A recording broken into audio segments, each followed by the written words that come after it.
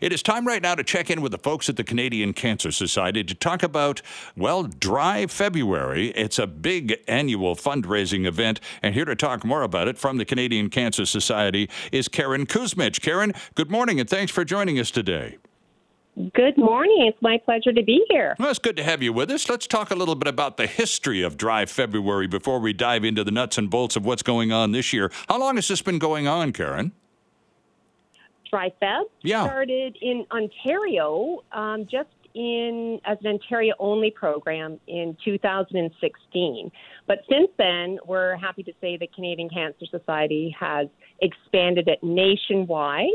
As of 2017. So this is our 8th year running the program. Mm-hmm. And it has evolved. Was it originally, back when you started it in Ontario only, Karen, was it designed to be a fundraiser right from the get-go, or has that sort of evolved out of just Dry February?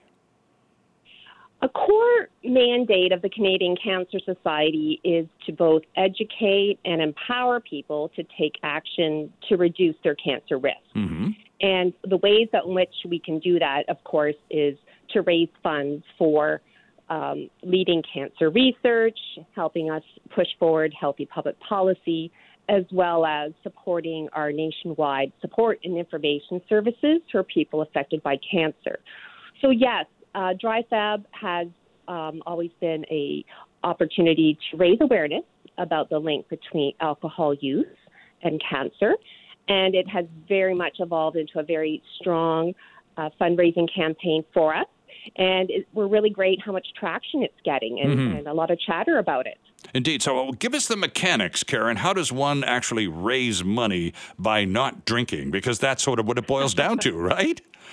Yeah, absolutely. Dry Feb is it's actually a very unique kind of fundraising challenge, because it's an opportunity to raise funds for great organizations while you don't do something. Mm-hmm, yeah. So the challenge, of course, is to go dry for the month of February, to not drink alcohol. And the way people can do that, it's really easy for the mechanics of it, like you say, is go to dryfeb.ca, and you can register yourself as a participant, or you can register as a team. Right. So maybe your whole radio station wants to set up a team, and you could raise funds collectively, which makes it a lot more fun that way. But right there on that page on dryfeb.ca, you can register, and then there's tools and easy templates and sheets you can use for reaching out to friends and family and coworkers to ask for those donations to support what Dry Feb is trying to do, which is increase awareness about the link between alcohol consumption and cancer, as well as raising funds for the Canadian Cancer Society to continue its work doing research, providing healthy public policy initiatives, and, of course, funding our national support services of information for people with cancer and their families. Mm-hmm. So it's a great cause. Indeed. And as of this morning, according to dryfeb.ca, and I've got it up on my screen in front of me, 12,859 people are going dry, as are 379 teams. And so far, $387,313 has been raised, and we're not even in February yet. That's a pretty good beginning, wouldn't you say? Oh, for sure. Last year, Dry Feb raised $3.8 million. Wow. But as we get closer to February, right, we're expecting more and more folks to sign up. So our goal is to raise even more, because that's going to help the Canadian Cancer Society make a difference in the lives of people affected by cancer and to learn more about it. So it's just getting going. So we want to encourage all your listeners to go to the challenge on dryfeb.ca and think about joining. Well, as I poke around and was doing my homework, getting ready to talk to you this morning, I came across something called a golden ticket, Karen. There's a mulligan involved for people in Dry Feb for those very special occasions, Valentine's Day. Pick a date, pick a reason. You can actually declare a mulligan or a golden ticket and take a night off. Is that not the case? And obviously, you like to golf. I love it. Yes, I very much rely on mulligans when I golf. So do I. A golden ticket is just what you said. It's to be used for social emergencies. So we recognize that there's special events that might be happening in February, weddings, perhaps somebody gets engaged, and you want to celebrate that perhaps. So the intent behind that is either yourself or, your partner, your friends, family can make a contribution that they think is relevant to the event, which would allow you to have a night off from your alcohol-free challenge. However, we really do hope, and it is very possible, for folks to go alcohol-free for the whole month of February. Sure. And we have lots of tips on that page there to help people get through the month.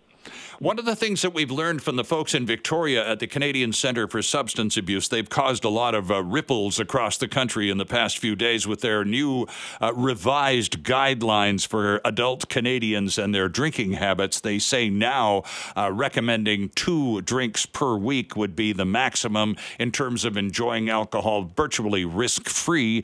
Anything beyond that, well, now you're into a risk zone, and they are able to connect alcohol to various types of cancers. In terms of exposure to alcohol increases your risk of certain types of cancers. Can you talk about those cancers specifically that may be affected or come about as a result of alcohol consumption, Karen?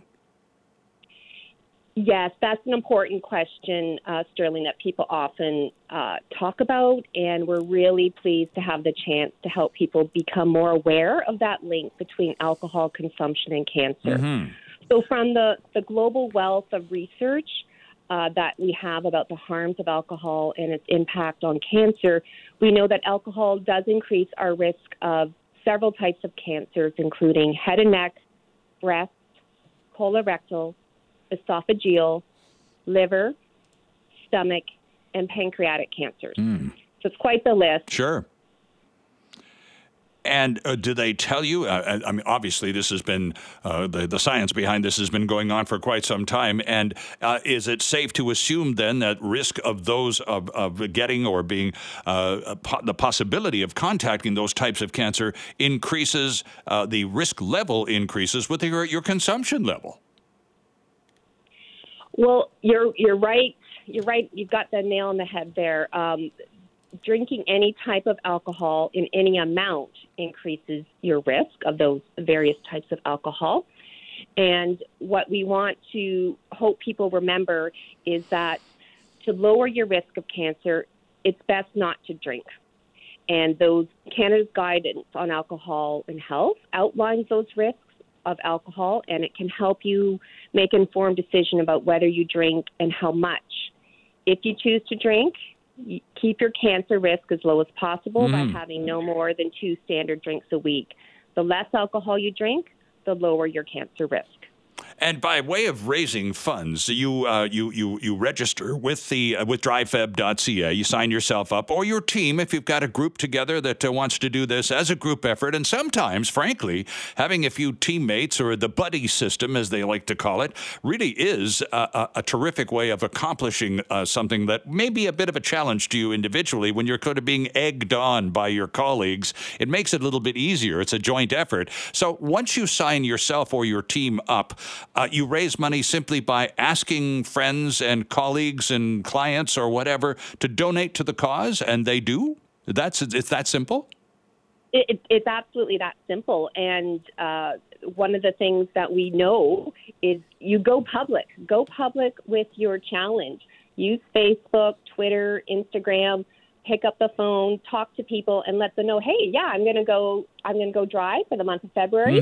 And you'll find that people really applaud your efforts for doing that, and they want to support the Dry Feb challenge with a donation, especially when they know that it is a fundraiser where all the donations are going to go to the Canadian Cancer Society to help us further our mission and our work around supporting people with cancer and all those affected. Right, and you may even get a mention on the website, because as I'm looking at drivefeb.ca, Karen, there's this a non-ending scroll going right to left of people who have donated anything from $125 to $41.20, and on it goes. So that's just a point of recognition, if nothing else. But it's the fact that people are in large numbers. $3 million last year. I would imagine the goal in 2023 would be to exceed that number, right? That is absolutely right, because every dollar raised is going to help the Canadian Cancer Society make a difference, helping people that are affected by cancer, and as I said, help us to continue to educate and empower people to take action to lower their risk of cancer. So it's really a great news story, right? So we're learning that the less we drink, the lower our risk of cancer. So it's a win-win situation. Raise money, do something good for yourself, get healthier, and have fun along the way. Take up the challenge with friends and family, and rethink your relationship with alcohol. And what we have found from people that have participated in the past is that they tend to carry on with those healthier routines that they gotten into for the month of February. So it's not just a one-time thing. The benefits hopefully will carry on for people that participate. Indeed. Well, to participate, for either as an individual or perhaps with your friends, you simply visit drivefeb.ca, and that's where you get all the details, and they make it awfully darn easy to participate in Dry February. Karen Kuzmich, thanks very much for being with us. We wish you considerable success this February 23. Thank you very much. I'll send you my link for donating shortly. Hi, it's Shauna, and I might be a bad parent because my kids think French fries are vegetables. Hey, it's Ryan, and I might be a bad parent because I went out for wings when my wife was in the hospital after giving birth. Johnny here. I might be a bad parent because in my house, the tooth fairy gives pocket change. But we're not alone. Len emailed us and said his 6-year-old daughter's Tarzan moment going from love seat to lazy boy by curtains made him more proud than any dance recital. And Andy left his 2-year-old at the rink. All right, guys, I'm sure we're not alone. Like Andy's kid. For stories and confessions like this, make sure you check out our podcast. It's called Bad Parents, and it's available wherever you get your podcasts. I left a glove at the rink.